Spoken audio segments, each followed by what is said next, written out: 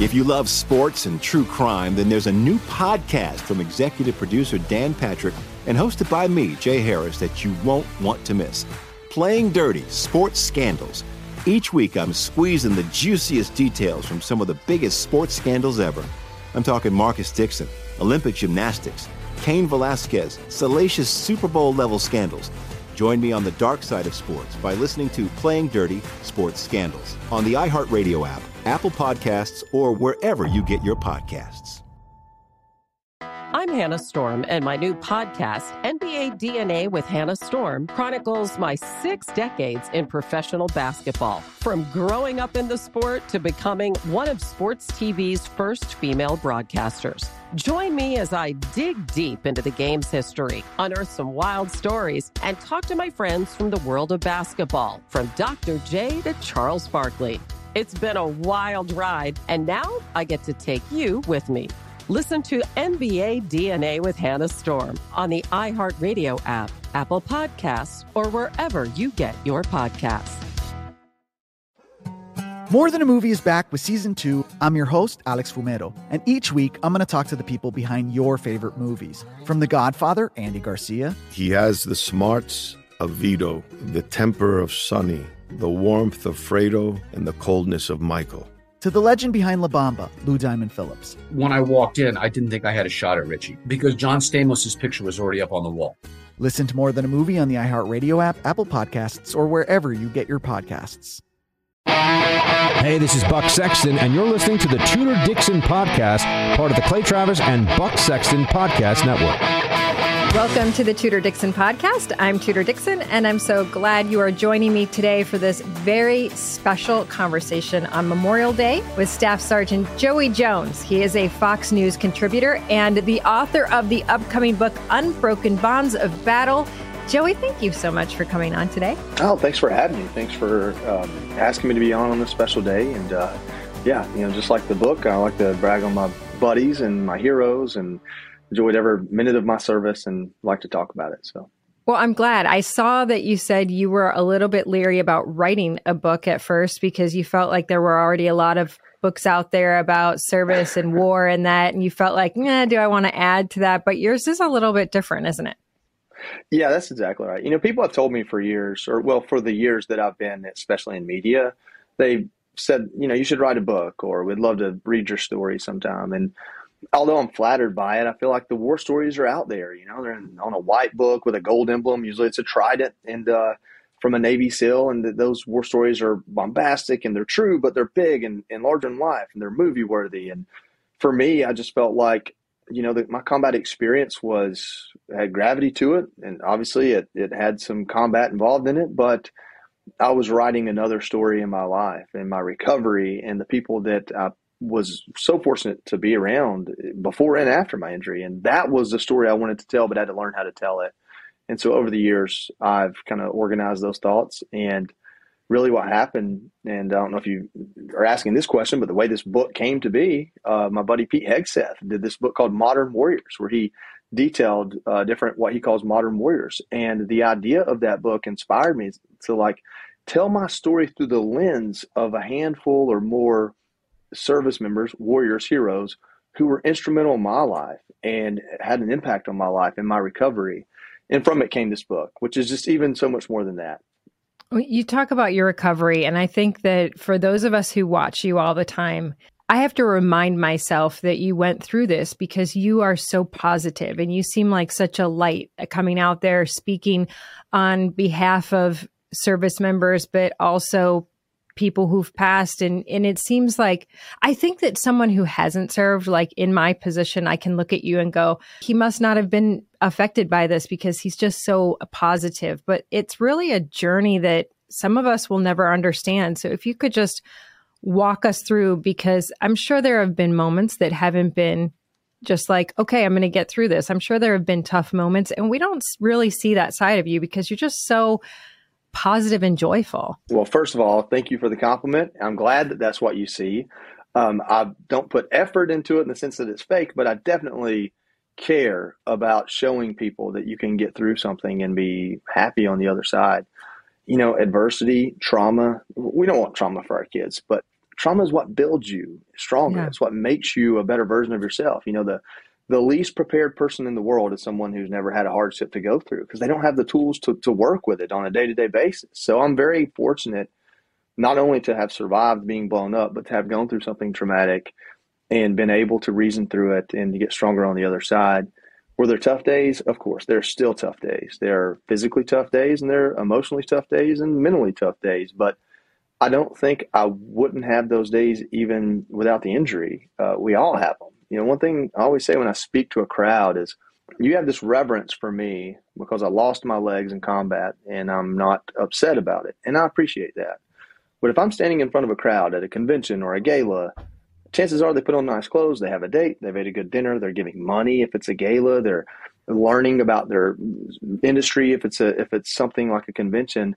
I'm speaking, they have this reverence for me, but what they don't understand is I don't know what it's like to file for bankruptcy or lose a business or go through a rough divorce or lose a child or both my parents or, have cancer, or I'm not dealing with an illness that might yet take my life. But all of those things are present in that audience, in that moment.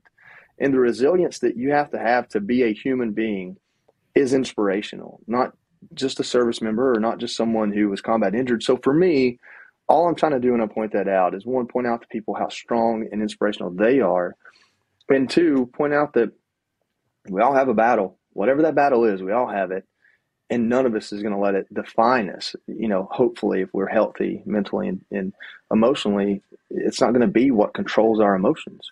I think that's a scary thing for some people to think, because they haven't been through that. And we are in a world right now where it's oftentimes pushed that you won't have any struggles. We're going to accept everything. Everything's going to be easy. We're going to try to make things easy. It's funny because just this morning I was at an event where a bunch of businesses were talking, and one of the girls in the crowd, a young woman, said, she was a student, and she said to the businesses, how are you going to change to understand my generation? We need flex time. We need people to consider what benefits we need. We're just a different generation. We need you to come around us rather than us conform to what you are as a business.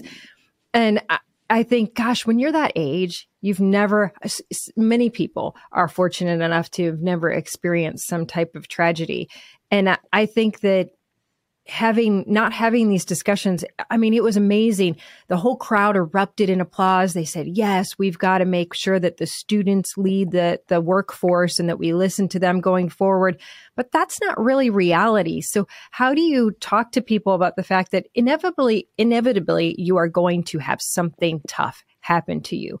And this generation doesn't necessarily seem like they're prepared for that. It certainly feels that way sometimes. I think ultimately history proves tough times happen. 2008 happened to my generation, and what may come of, not to get too political at one time, but what may come of all the spending from COVID may happen to their generation. I don't know. We're still undecided. We don't have a good pulse on that.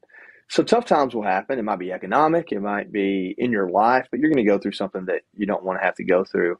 The best thing you can do is be prepared for it. And the best way to be prepared for it is not to be averse to trauma or tough times, to learn how to get through it. I was born in a 1966 single wide. My dad laid brick and block and my mom cleaned houses. And no, I'm not running for office. That's not why I'm telling you that.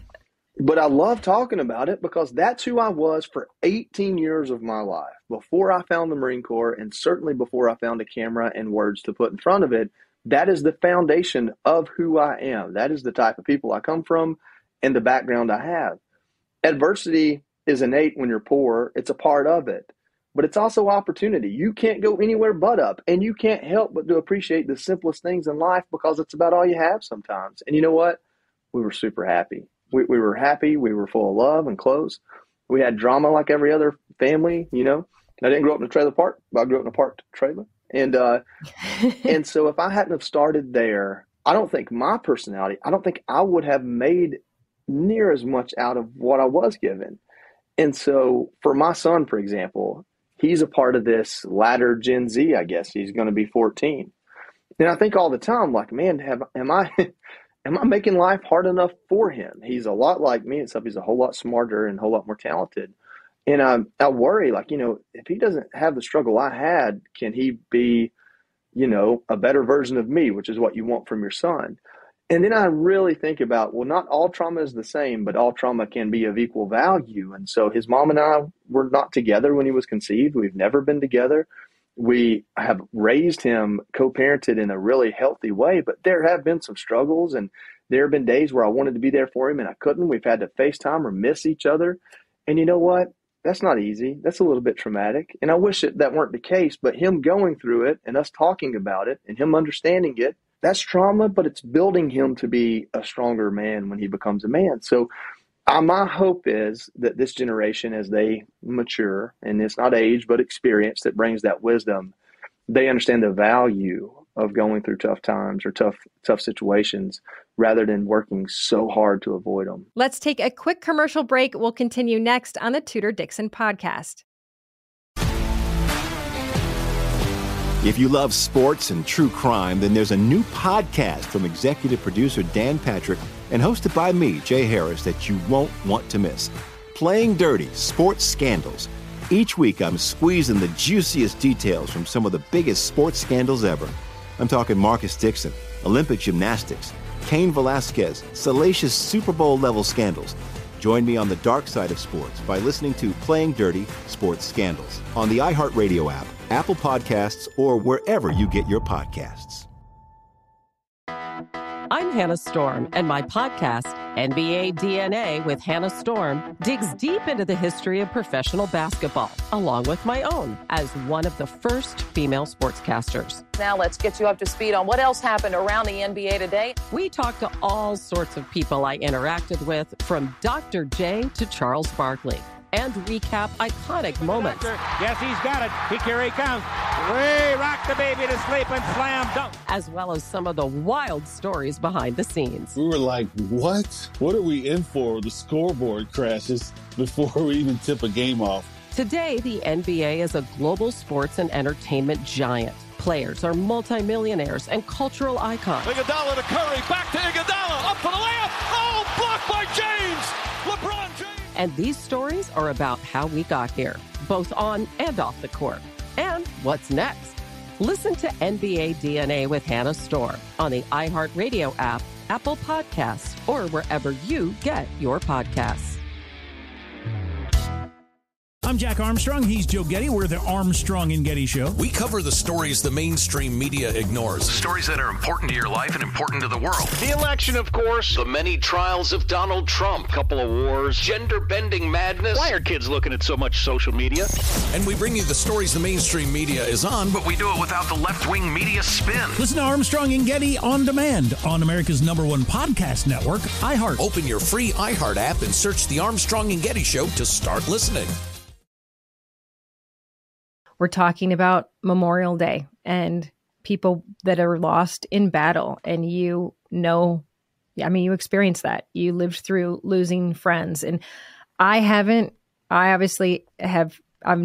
a service member. I haven't served. I haven't lived through that.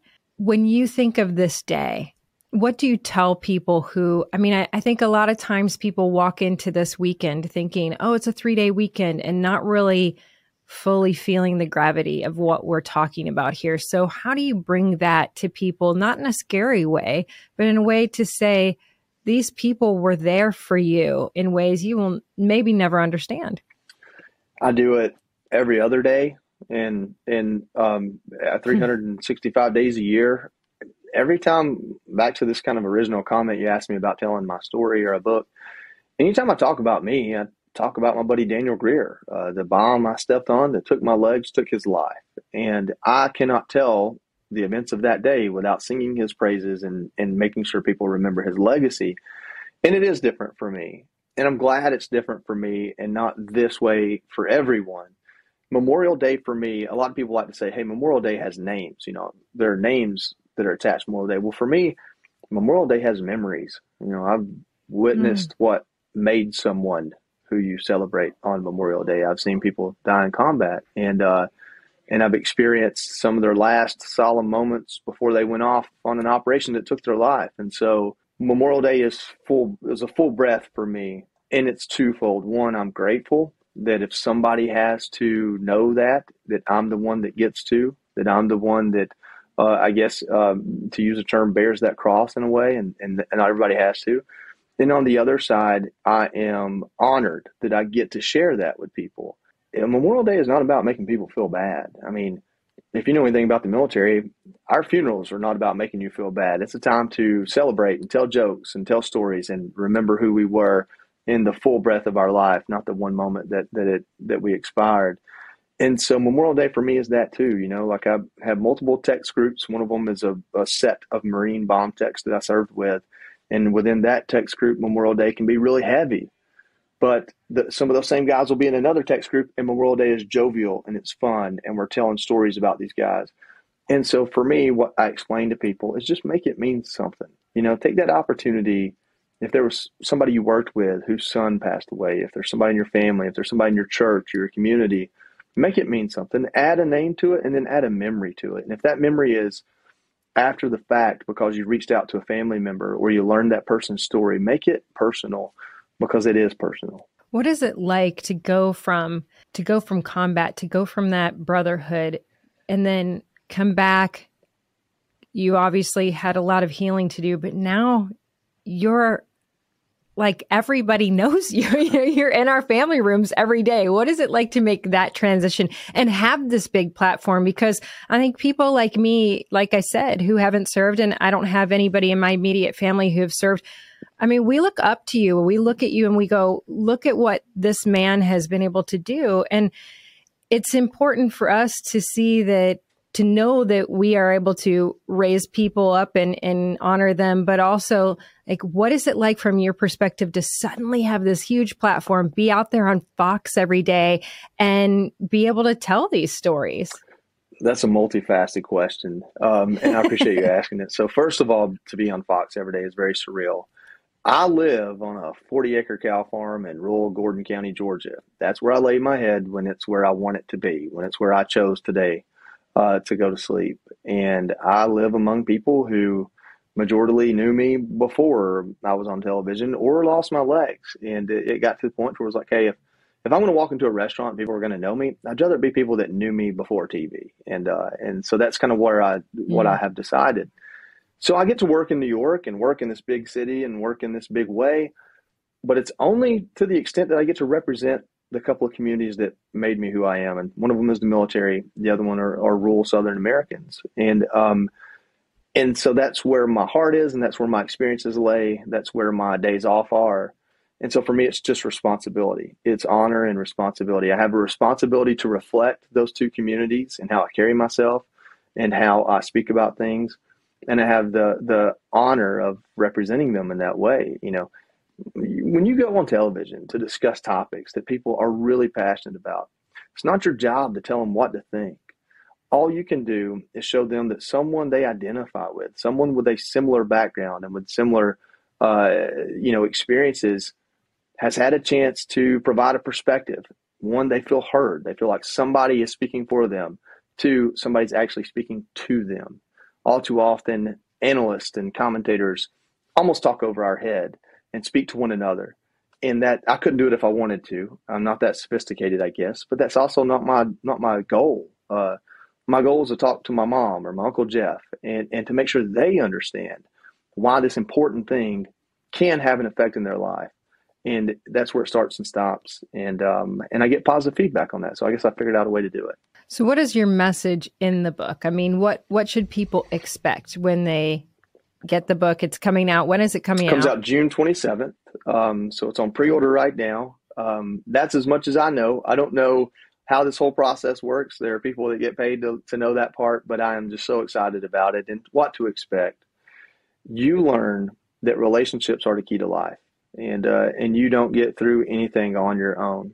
This book profiles or interviews 10 people that are really important in my life. Some of them for the last 20 years and some of them for the last couple of years. Some of them they'll recognize. Nate Boyer or Wesley Hunt are people I've known and gotten to know, and they're in the book because specific experiences with them were so impactful to me that it colored how I see things or how I respond to things just by knowing them and sharing an experience with them. Others like Keith Stansel, Danny Ridgway, have been my best friend for 10, 20, 30 years now, Keith, since high school. We've been through it all together. We've survived a best friend committing suicide, survived joining the military, survived getting blown up, survived burying friends. And in all of that, they have gone through their own trials and tribulations, most of it connected to military service, but were there for me during mine. And so I'm telling my story through the lens of these relationships that were vitally important, that were also service members along the way. A couple of others in there, a guy named Lacey Gano, that's Air Force, I don't know what you call it, cargo plane pilot, refueler pilot, big plane pilot. And he's from West Virginia. He grew up like me, real poor, out in what we call a holler.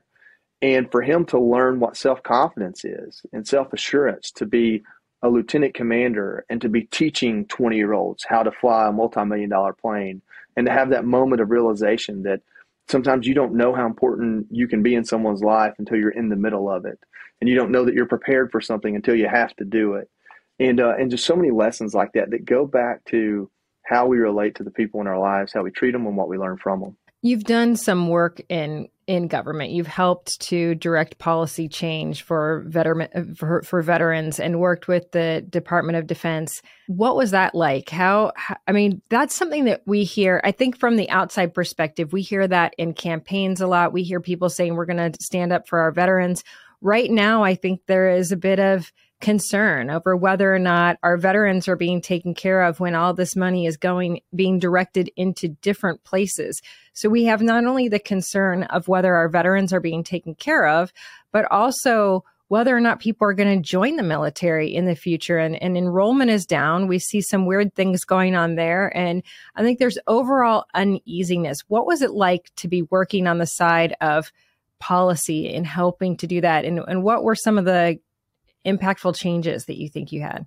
Well, first of all, I'm old. It's been 10 years since I was up there in Congress, or more, I guess. 2011 and 12 is when I worked for the House Veterans Affairs Committee. And so government moves slow. So let's face it, that's not that long ago. But this identity crisis that our Department of Defense is going through right now, which kind of mirrors, but maybe even in a more severe way, the identity crisis of our society, that worries me because I don't have experience with that. That wasn't yet taking hold when I was working with Department of Defense and VA. But back to my time on Capitol Hill working with the VA, back then, way back then, the House Veterans Affairs Committee was still a committee a little bit immune to the most awful partisan politics. Tim Walz was a representative. The Governor Tim Walz was a Democratic representative on the House Veterans Affairs Committee. And back then, he was a pretty reasonable, middle-of-the-road guy when it came to the stuff we were working on. And if you know him in the headlines now, he's a pretty partisan governor. And so, back then, we were able to get things done because everyone kind of agreed on the idea that the VA could be better, and there was a way to get it done. For me, I worked on the House Veterans Affairs Committee as I was going through the back end of my recovery and transition from active duty to VA. So I was on like the user end and the systems creation end. So I could see the problems and report those right back to the people who have oversight over that entity, the VA. And what I learned was kind of twofold. Number one, Congress says in big, broad terms what the VA should do, but the bureaucrats decide how it's done. And then Congress eats up its time arguing over if it's getting done right.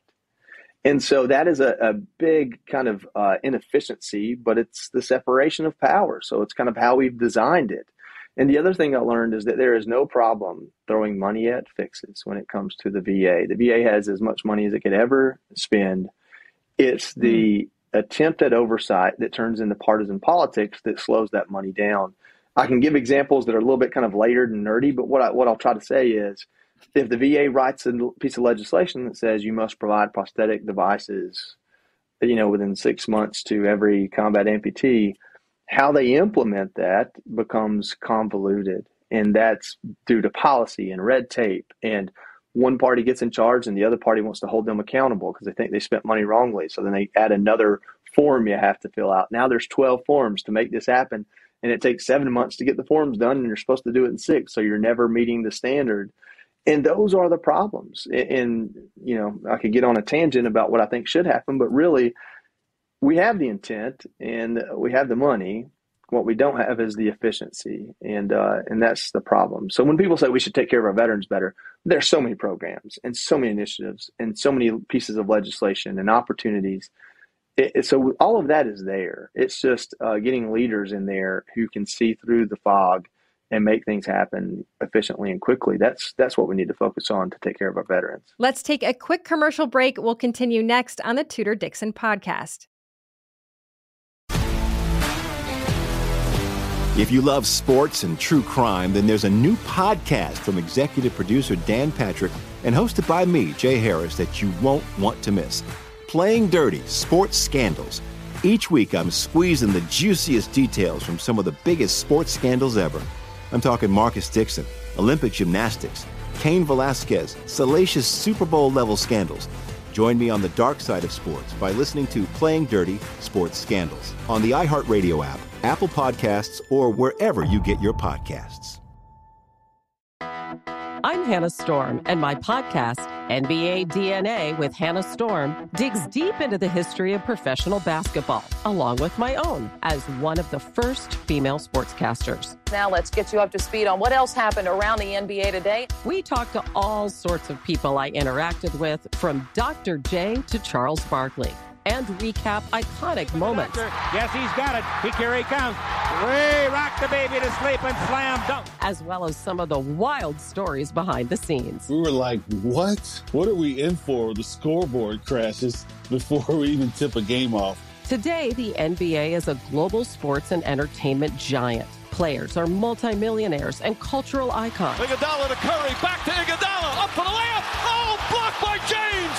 LeBron James. And these stories are about how we got here, both on and off the court. And what's next? Listen to NBA DNA with Hannah Storm on the iHeartRadio app, Apple Podcasts, or wherever you get your podcasts. I'm Jack Armstrong. He's Joe Getty. We're the Armstrong and Getty Show. We cover the stories the mainstream media ignores. Stories that are important to your life and important to the world. The election, of course. The many trials of Donald Trump. Couple of wars. Gender-bending madness. Why are kids looking at so much social media? And we bring you the stories the mainstream media is on, but we do it without the left-wing media spin. Listen to Armstrong and Getty on demand on America's #1 podcast network, iHeart. Open your free iHeart app and search The Armstrong and Getty Show to start listening. Do you see a type of leadership that is helpful, that is doing things better or different? Did you ever feel that? You know, I've been asked this question, and if you made me come up with a name, it'd be hard to do. And I won't name some of them because they're active duty. There are some generals that were colonels when I was in the Marine Corps who still to this day understand the lessons they learned and how important it is to be simple about it and not try to make a career out of making a positive change. At some point, it seems the best of them fall victim to what is inside the Beltway. And so I don't know. I think the problem that we're transitioning into now, we used to say that Marines that get out, that do really well and get out early because they were successful and they want a new challenge. The ones that kind of aren't that well and they stay in forever because they're used to it and they're scared to have to be challenged in some other way. I'm starting to believe that the folks in charge of our military kind of abide by that same rule. So I don't know if we need talent retention or an overhaul of how we promote, but I will tell you this. If you have a general or a bureaucrat who's as focused on their own personal success as the success of their responsibilities, that is not the way forward. And that's the concern I have. I think that goes with anybody. I mean, that's been my complaint, even having run for office and kind of seeing the dynamics from a different perspective. It's like, if you have someone who is trying to personally be someone rather than someone who is trying to serve and do something, then you should have a red flag go up. But sometimes it's hard to tell. I mean, especially when someone's running for office, you don't always know that the goal is very self-motivated, but it's definitely a message, no matter what industry you're in, that can be really very toxic if you have somebody that is all about self, because everything is kind of a team. Absolutely. Right? You know, you look at some of the presidents and generals of the past, we'll say Jackson or, Andrew Jackson or MacArthur. I mean, their faults were they wanted to win too much. They pushed too hard to win. You know, they pushed too hard to achieve too much. you have to believe they were driven by a lot of personal ambition, but their ambition was a positive thing in a lot of ways. They were pushing too hard to strengthen what they were responsible for. I can work with that. Those people, if they existed today, might still need to be held in check. I mean, if it were up to MacArthur, would probably own China and not be fighting against it right now. And but with that being said, at least the end result of their efforts had a positive outcome in some way. What we have now are a little bit more astute, perhaps, leaders who see a weakness in our society and say that it's almost like they drill into that weakness. It's like you drill into a sore tooth to get the emotions stirred up. And I don't understand how they see that as a positive. The Marine Corps is going through a big change right now. And the big discrepancy or the big dispute over this change is the Commandant of the Marine Corps realized that the only way to make Congress happy in the short term was to make a big change that said the right things and then show them how they wouldn't have to pay for it, so they wouldn't have to be on the hook for it. And in doing so, it made other parts of the Marine Corps weak. And so, by building his, and I don't know this is his motivations, but kind of building his name as the man who changed the Marine Corps, he's also exposing us in other ways. Is there a better way to do it? Did Congress not give him an opportunity to do it better? So much about the decisions are, does this make me look bad? Will this stop me from getting reelected?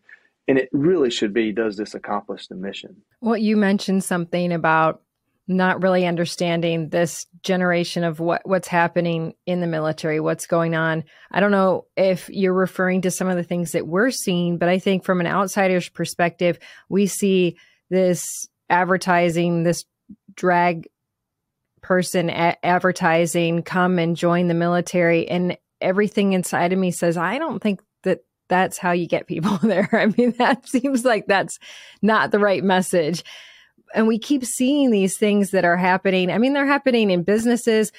It seems very strange for this to be the military, to this to be happening in the military, but there's a lot of equity and diversity and inclusion and all of this happening in a place where you think that, wow, the focus really has to be the mission. And I imagine that you have to be really focused out there on the battlefield to make sure that you are not only safe, but you're keeping everyone around you safe. How does that, I mean, when you see that stuff now, does that surprise you? Does it seem almost silly to think that that's the important thing when you're out on the battlefield? At face value, it would be surprising. A drag queen as a spokesperson for the Navy sounds like a joke that we used to tell. But really, those are symptoms. Those aren't the problem. And really, they're not even the expression of the problem, or maybe that's all they are. And let me explain. We are all connected through these devices to millions of people. That has never been the case before. As a society, we have never felt less relevant as human beings. And that's a problem. If you came home from Vietnam, and I look at it from a male's perspective, but you can flip the script. If you came home from Vietnam and you married the high school homecoming queen from your senior year, and you took over your dad's hardware store, and you bought that house on Main Street, man, you are a celebrity in your world. You surpassed every goal you could have set for yourself, and you have made it. You accumulated the wealth and notoriety that you could only dream of in that amazing town that built you. That wouldn't even scratch the surface of self-relevance that this generation feels, because none of those things matter on TikTok or Instagram or Twitter or to a million people, because they haven't heard of Dalton, Georgia or Georgetown, Texas. And so the problem therein lies, when you're asked to join the military, you're asked to give up all those selfish desires to be relevant, to be important. You're asked to only stand out through your actions and merit, not through your individuality. What you're asked to do is to conform to look exactly like the person to your left and right, skin color notwithstanding, haircut, clothes, demeanor, expression, how you literally, the micro mannerisms of how you carry your body should be uniform. You are nothing more and nothing less than a cog in this machine that will defend our country. You can't do that unless you're raised with a certain amount of security in who you are that this generation doesn't have. They are in a constant drought and struggle and thirst for acknowledgement and relevance because they are comparing themselves to millions of people at a time. So under that lens, it does not surprise me at all that regulations are being changed, that you can dye your hair however you want to, paint your fingernails however you want to, be a drag queen if you want to. So for me, it's not the identity politics of it. It is the personal identity crisis that our entire culture is going through that is also going to affect men and women joining the military. You can't ask people to become a number in a crowd unless they have a good understanding of who they are already. And we're not getting 18-year-olds that have that anymore. That's the problem. Of course, it's going to infect our military. It's going to infect our young leaders. It's going to infect a generation. It's going to infect our government, our media. And that's where we are. I don't know what the solution is other than good parenting and understanding a problem. But that, to me, is the root cause. I don't think I've ever heard it said that well. Honestly, I mean, that was powerful. And I think it's powerful as a parent. My oldest is about to turn 14. And so I'm in that same situation right now. And that alone is an identity crisis. You're at an age where everything is hard. But that was very meaningful to me as a mom to say, yeah, this is something that I need to instill in them, that their identity is not found in social media. Their identity is not found in a phone, that their identity is found in their faith and in themselves. And so I think you might have hit on the solution. How we get there is a different thing, but I am so grateful that you are sharing Memorial Day with us. And I appreciate you coming on. Staff Sergeant Joey Jones, make sure you check out his book, Unbroken Bonds of Battle. When they want to order it, where do they get it? The best way to pre-order is foxnewsbooks.com. And then come June, it'll be available in most bookstores and pretty much everywhere you shop for a book. Thank you so much. You are amazing. I appreciate you coming on today. Yes, ma'am. Thank you. And thank you all for joining us on the Tudor Dixon podcast. As always, for this episode and others, go to TudorDixonPodcast.com. You can subscribe right there, or you can go to iHeartRadio app or Apple Podcasts, anywhere you get your podcasts. So thank you so much. We'll see you next time on the Tudor Dixon podcast. And everybody, have a wonderful Memorial Day. 2/3 of Americans are at risk to experience a blackout. Are you ready to protect your family? You could be with the Patriot Power Solar Generator 2000X. This new solar generator has double the capacity and is expandable, so you can run the big appliances like your fridge even longer. Best of all, this new solar generator is fume-free, safe to use inside, and never needs gas, ever. Over 150,000 Americans trust Patriot Power generators. Go to 4patriots.com/Tudor to get your solar generator now. You'll even get a solar panel included free. Go to 4patriots.com/Tudor. If you love sports and true crime, then there's a new podcast from executive producer Dan Patrick and hosted by me, Jay Harris, that you won't want to miss. Playing Dirty: Sports Scandals. Each week, I'm squeezing the juiciest details from some of the biggest sports scandals ever. I'm talking Marcus Dixon, Olympic gymnastics, Cain Velasquez, salacious Super Bowl-level scandals. Join me on the dark side of sports by listening to Playing Dirty: Sports Scandals on the iHeartRadio app, Apple Podcasts, or wherever you get your podcasts. I'm Hannah Storm, and my new podcast, NBA DNA with Hannah Storm, chronicles my 6 decades in professional basketball. From growing up in the sport to becoming one of sports TV's first female broadcasters. Join me as I dig deep into the game's history, unearth some wild stories, and talk to my friends from the world of basketball, from Dr. J to Charles Barkley. It's been a wild ride, and now I get to take you with me. Listen to NBA DNA with Hannah Storm on the iHeartRadio app, Apple Podcasts, or wherever you get your podcasts.